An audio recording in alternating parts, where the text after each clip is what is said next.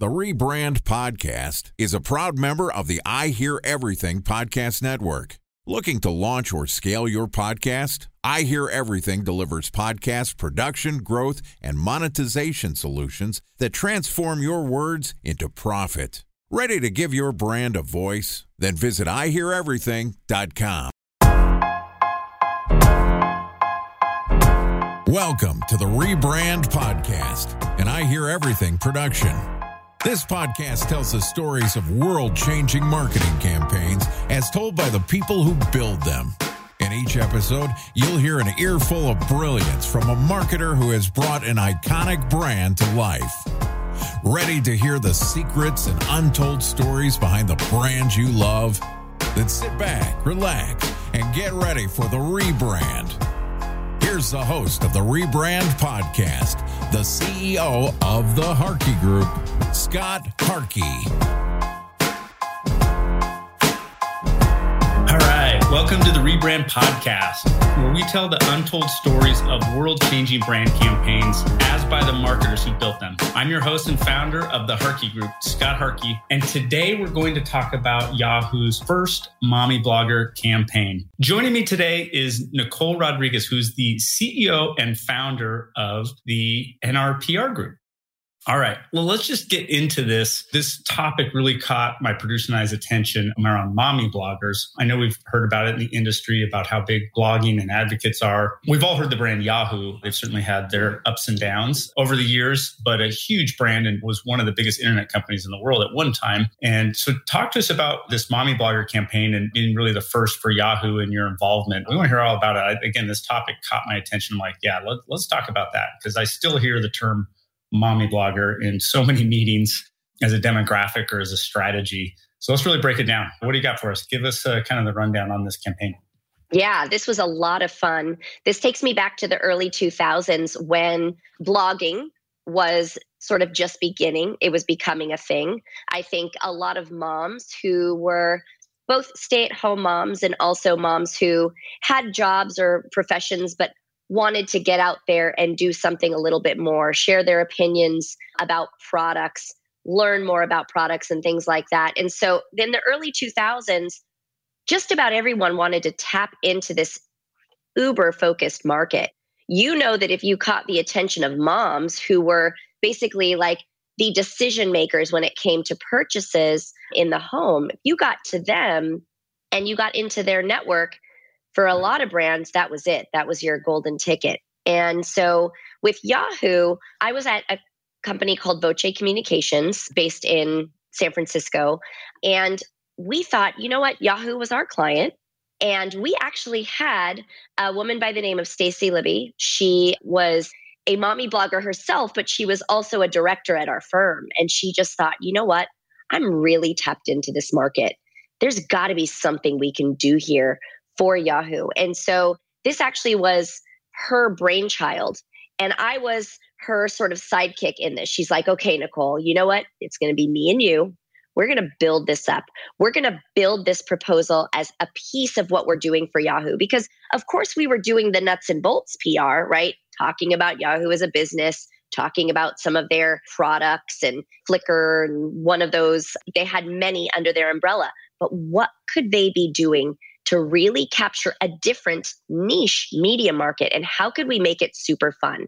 So that's when we came up with the concept of the motherboard. It was called the motherboard. And what we did was we offered these moms, and it started at 10. We said, we're going to give you behind the scenes looks and access at Yahoo products, right? Like Yahoo owned products. And there were a lot under that umbrella. And we said, in exchange, all we ask is that you will at least consider mentioning Yahoo or a Yahoo product in a blog post that you do, or any sort of roving reporter, because vlogging became a thing too. They would have their little cameras and they'd be out there looking at products and things like that.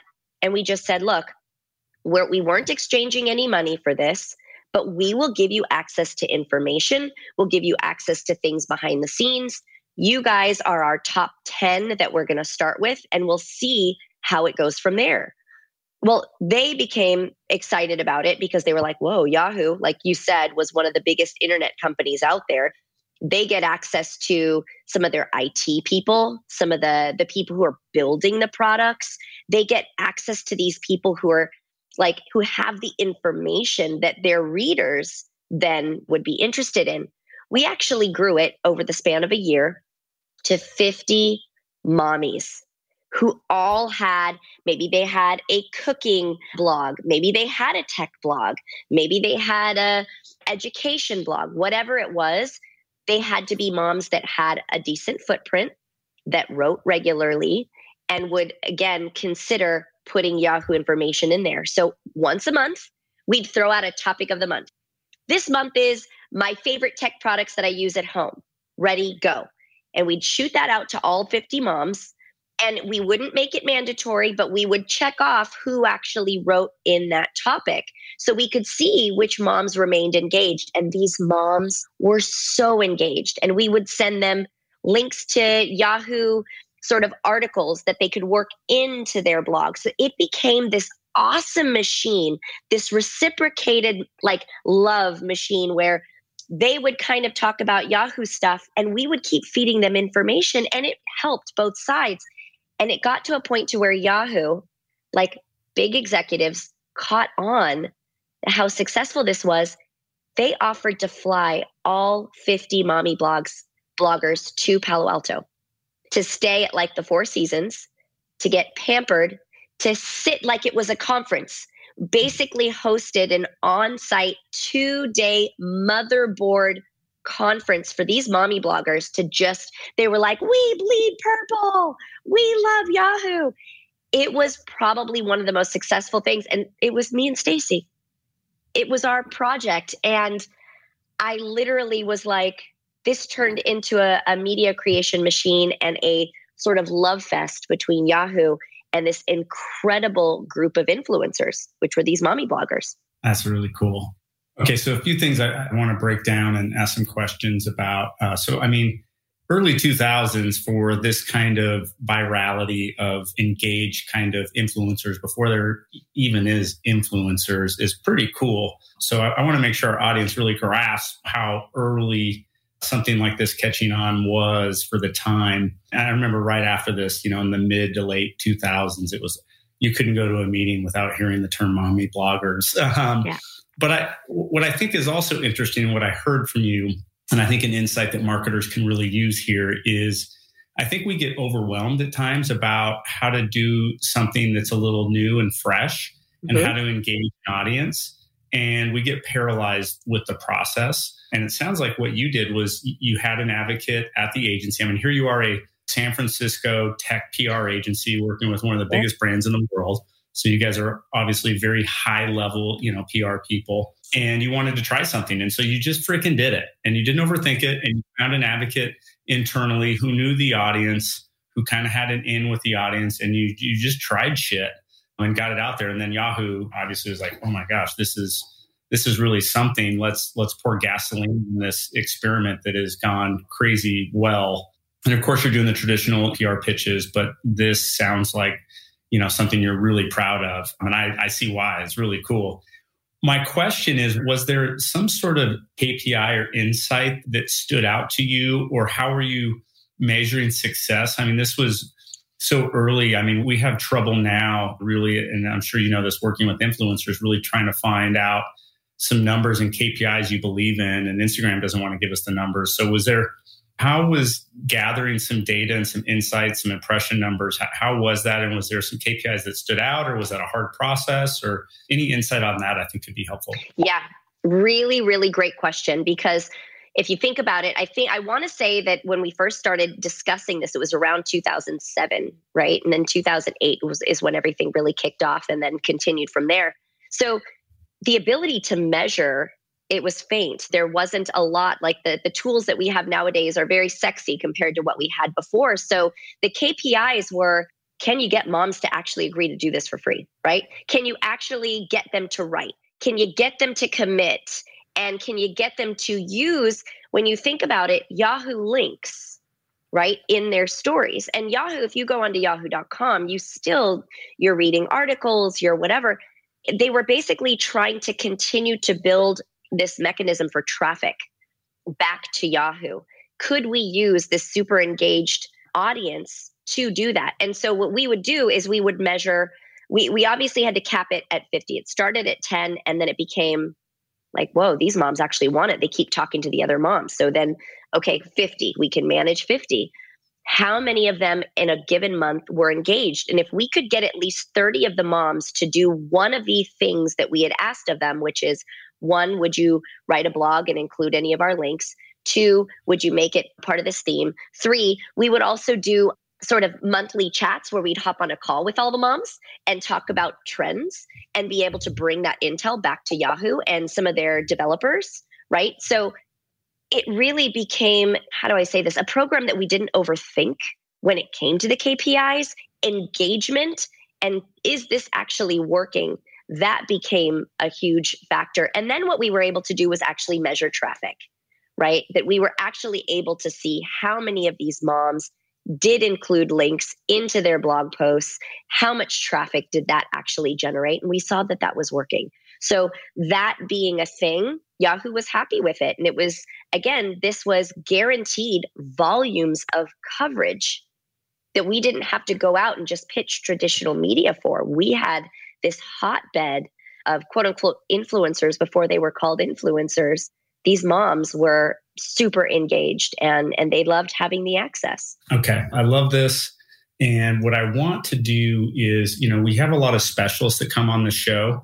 In a quick period of time, we've gotten a lot of ad tech, and we've gotten this and that, and we've been really selective on who we've had on based on the topic and the capabilities. I see a growing need in specialists and having your specialized agency provider, having that specialized capability if you have a brand and you're building marketing in-house. So while I have a top PR person on the show, I want to ask kind of some PR questions. Some of the interviews and insights on this show I think have been amazing around PR. Like we had an Amazon specialist on. Yeah, actually that interview launched today. So a couple of weeks ago when you're hearing this. And he really talked about how PR is really driving sales within the Amazon channel and how effective PR and influencers are. I still think PR is one of the most underrated tactics in a marketing mix today. And that above the line awareness part of the funnel, it really helps establish credibility and it really gets eyeballs. One really incredible insight for me, this was working with Anheuser-Busch. And, our agency, just as a quick update, and I'm not going to do it like a commercial or anything, but we have a group of agencies, the Harkey Group. We have 5 different agencies within our platform. I've toyed back and forth with having PR capabilities in-house and out-of-house and partners. And now I'm partnering with everybody. Sometimes we do some in-house PR. If it's like a full-service account, sometimes we partner with people. Sometimes we'll have it in-house. But I'm just such a big believer in PR. And I really want to ask Nicole some of the questions if you're thinking about PR, if you're doing PR, and really get some insights for her. Because back to my Anheuser-Busch story, as my ADD is going all over the place. But back to my Anheuser-Busch story, what I loved is their simplicity of KPIs. We're talking about one of the largest alcoholic beverage companies in the world, InBev, okay? Anheuser-Busch InBev, giant company. I've done work with them for years and a lot on the PR side. And they keep their KPIs so simple. It's guess what it is? It's impressions. Okay. How many impressions did we earn was the only KPI that mattered. And they did it campaign after campaign. And we would have the freedom to come up with ideas that just generated impressions, good old fashioned impressions, which matter. I believe, and listen to this, we are going to a very simplistic KPI, which will be completely impression based. When you look at the television, Nielsen and ComScore battle, ComScore is going impression-based. Billboard is impression-based. Digital is impression-based. PR has impressions. I think we will have a universal KPI in the future and now of really being impressions. So with that little tangent that I just went on, I don't know what my point was, but I really want to think about PR and maybe what your philosophy is around PR. What are people missing when it comes to PR? What do you see as the opportunities and the challenges in today's market? But maybe just sit down and talk to us marketers about kind of PR in general and where we're getting it wrong, where are we getting it right, where can people like you help? How do we just wrap our head around PR of the past, the future, and today, and how we can use and leverage PR people to help, grow our brands? I love this question. And just simply because I also love my profession, and I've seen so much magic happen from over the course of 2 decades. And I think that there's a lot that's missing when it comes to marketing. So keep in mind too, I got my MBA, and in the process of getting my MBA, I was required to take 1 marketing class. So if you think about the business leaders out there, you are required to take multiple accounting and finance courses. You're supposed to take strategy, right? We were required to take a marketing class. Now, you could take more if you wanted to, and if you wanted to get a certificate. That's where a lot of it goes wrong. We are dealing with a huge, let's just say, a global group of professionals who don't understand marketing in general. Right? And then when you start parsing it down to PR, imagine in that class, PR was a quarter of one of the days that we discussed it. So you've got a lot of professionals who don't actually understand PR, who think they know what it is because they've had some sort of dabble with it. Oh, well, this is, yeah, I know PR because this is what I did over here. You don't even know whether or not that was sort of the best that you could get. Oh, I've tried PR 5-6 times and it was all garbage. Well, who were you talking to? How much do you understand it? So I think at the core of all of this is just a general lack of knowledge across the board. And it's because PR is not like, PR has to be doing PR for itself as an industry, right? 100%. To your point too, everybody's an expert. I don't know any other profession in the world where everybody is an expert on marketing, but nobody has the education. And by the way, I've done a lot of teaching and a lot of educational work. They're way behind on actually what's going on. So even if you had the education, you're still 10 years behind. But I agree, there does need to be a lot more education to business people about the craft of marketing. And that's what, part of the reasons I wanted to start this podcast is just to have a community of people talking and shared experiences to really, and most of our job, unfortunately, is educating our clients and people generally about the craft and the art and the science behind what we do as a profession. And the same way doctors and lawyers and accountants and architects have skills and capabilities and expertise and years of craftsmanship, so do we as an industry. And we don't do a great job of lifting each other up and educating people on what it takes to do great freaking work with our craft. So again, another tangent, but I love what you said.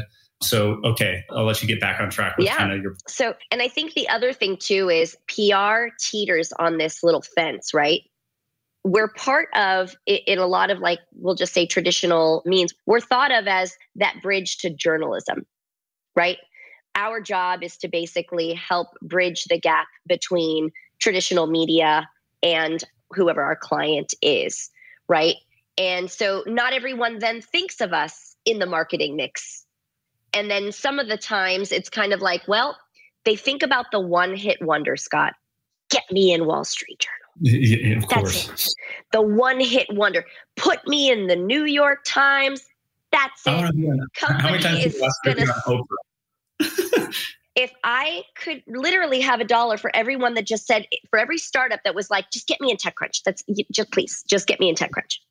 TechCrunch reporters know how coveted that sort of, I say ink loosely, right? Because back in the day, it would be a printed publication.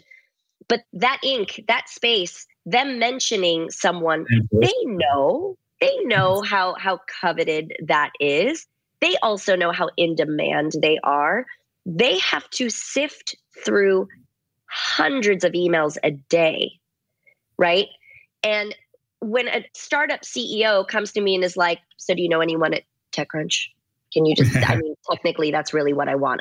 I want a PR person who knows TechCrunch. And I'm like, yes, I can name 4 or 5 people at TechCrunch that I know and have worked with and have close stories. But let me tell you, one, if you don't have funding, you haven't done anything. So far, you have a concept, you're launching your business, and all of a sudden you're ready for the big time. What I like to tell founders is, it's really not me, it's you. You've got to be okay with laddering up. You've got to be okay with talking to someone in your backyard about what it is you're doing and building, and not basically letting your ego get in the way of who and what you're going to talk about, because it's like, oh, well, hold on. You want me to talk to the LA Business Journal? I should be talking to the LA Times right now. I love the Business Journal, by the way. I think it's a great community. And especially, look, if you're a mid-sized company or you're a startup and PR is not part of your budgeting, if you're in B2B, it's a huge, huge mistake. But even B2C, man, if you have a small budget, PR is where to go. And again, take the ups and downs. I mean, put a 12-month, 6-month strategy plus together. Take the big hits, the small hits, the community newspapers, the business journals. One thing I remember when I was watching, I'm definitely not going to get political here, but if you look at, I watched the Trump documentary a while back, and if you look at all the PR shit he's done over his career, PR maniac, which is, I mean, he's really, I mean, people are going to argue with me, but he's really not that great of a businessman. He's not that great of a real estate mogul, but he's a PR person. Like, his main thing has just been for 30 years, PR. PR. You go to his office and all the PR shit everywhere. And look, you can argue whether or not he's a great leader. I'm definitely not here to do that. But you can see that his main strategy over the years has been PR, which is how he got the show and all this stuff. So, I mean, again, I couldn't say enough about PR, but here's what I want to do, because I know we have another episode coming up and a great topic. Let's cliffhanger people on this episode. Let's come back. Let's talk about, of course, this Hulu campaign that we're going to get into that I'm pretty excited about. Why Hulu launched original shows. We've seen a ton of brands launch original shows. Amazon, Hulu, Disney. I mean, it's all a content platform play now. I love what Hulu's done over the years. So let's dive into Hulu. We're going to dive into more PR strategies and tactics and things that, whether you're an entrepreneur or a marketer, that you can learn from Nicole. Again, I love having these specialists on, because rather than do like our little stupid cattle calls of looking for a vendor, let's talk to people that are in the trenches and doing the work so we can understand what a great partner looks like. How are we going to partner with a great specialist like Nicole Rodrigues and NRPR? So big thanks to Nicole. Thanks for coming on. She's the CEO of NRPR, 2 decades of experience in PR and a lot of high-tech PR and huge brands like Yahoo, which we talked about. In part 2 of this interview, which we'll publish tomorrow, Nicole and I are going to talk about why Hulu launched original shows. You can't wait till our next episode. You want to learn more about Nicole, you'll find a link in our show notes, or you can visit her company website at nrprgroup.com. Just one link in our show notes I want to tell you about. If you didn't have a chance while listening to this podcast to take notes, I definitely wouldn't be. I'd just be listening. So just go to our website, rebrandpod.com. And we'll have summaries and episodes of all our guests and contact information. You can subscribe to our newsletter. If you want to talk about the most impactful marketing campaign, apply to be a guest speaker at the Rebrand Podcast. You can always reach out on social media. Our handle is @RebrandPod on all the channels, or you can find me on Twitter at SharkyAZ, or Instagram or TikTok or LinkedIn, just Scott Harkey. Not the financial Scott Harkey, who I've got to meet and send notes back and forth to, but the marketing Scott Harkey. If you haven't subscribed, again, hit that subscribe button. That's our main KPI. We've got almost 5,000 marketers who subscribe to this community. So subscribe, that's our main KPI. We want to create great content where people are learning. Some might be for you, others might not. Maybe you want to learn about Amazon agency, maybe you want to learn PR agency, maybe you just want to hear about brand, maybe you want to hear about a CMO and how they've taken a brand to market. You can pick and choose over here. So if you subscribe, you can go and just see if something is relevant to you. We want to build the best marketing community on the planet. That's our goal. So if we're cutting it, let us know. If we're not, and we need to improve the show, we're always improving. We've improved audio quality. We've improved guests. We've improved process. We want to get better every day. And that's our promise and our goal. Okay, that's it for today. But until next time, remember, it's never too late to rebuild, reboot, or rebrand.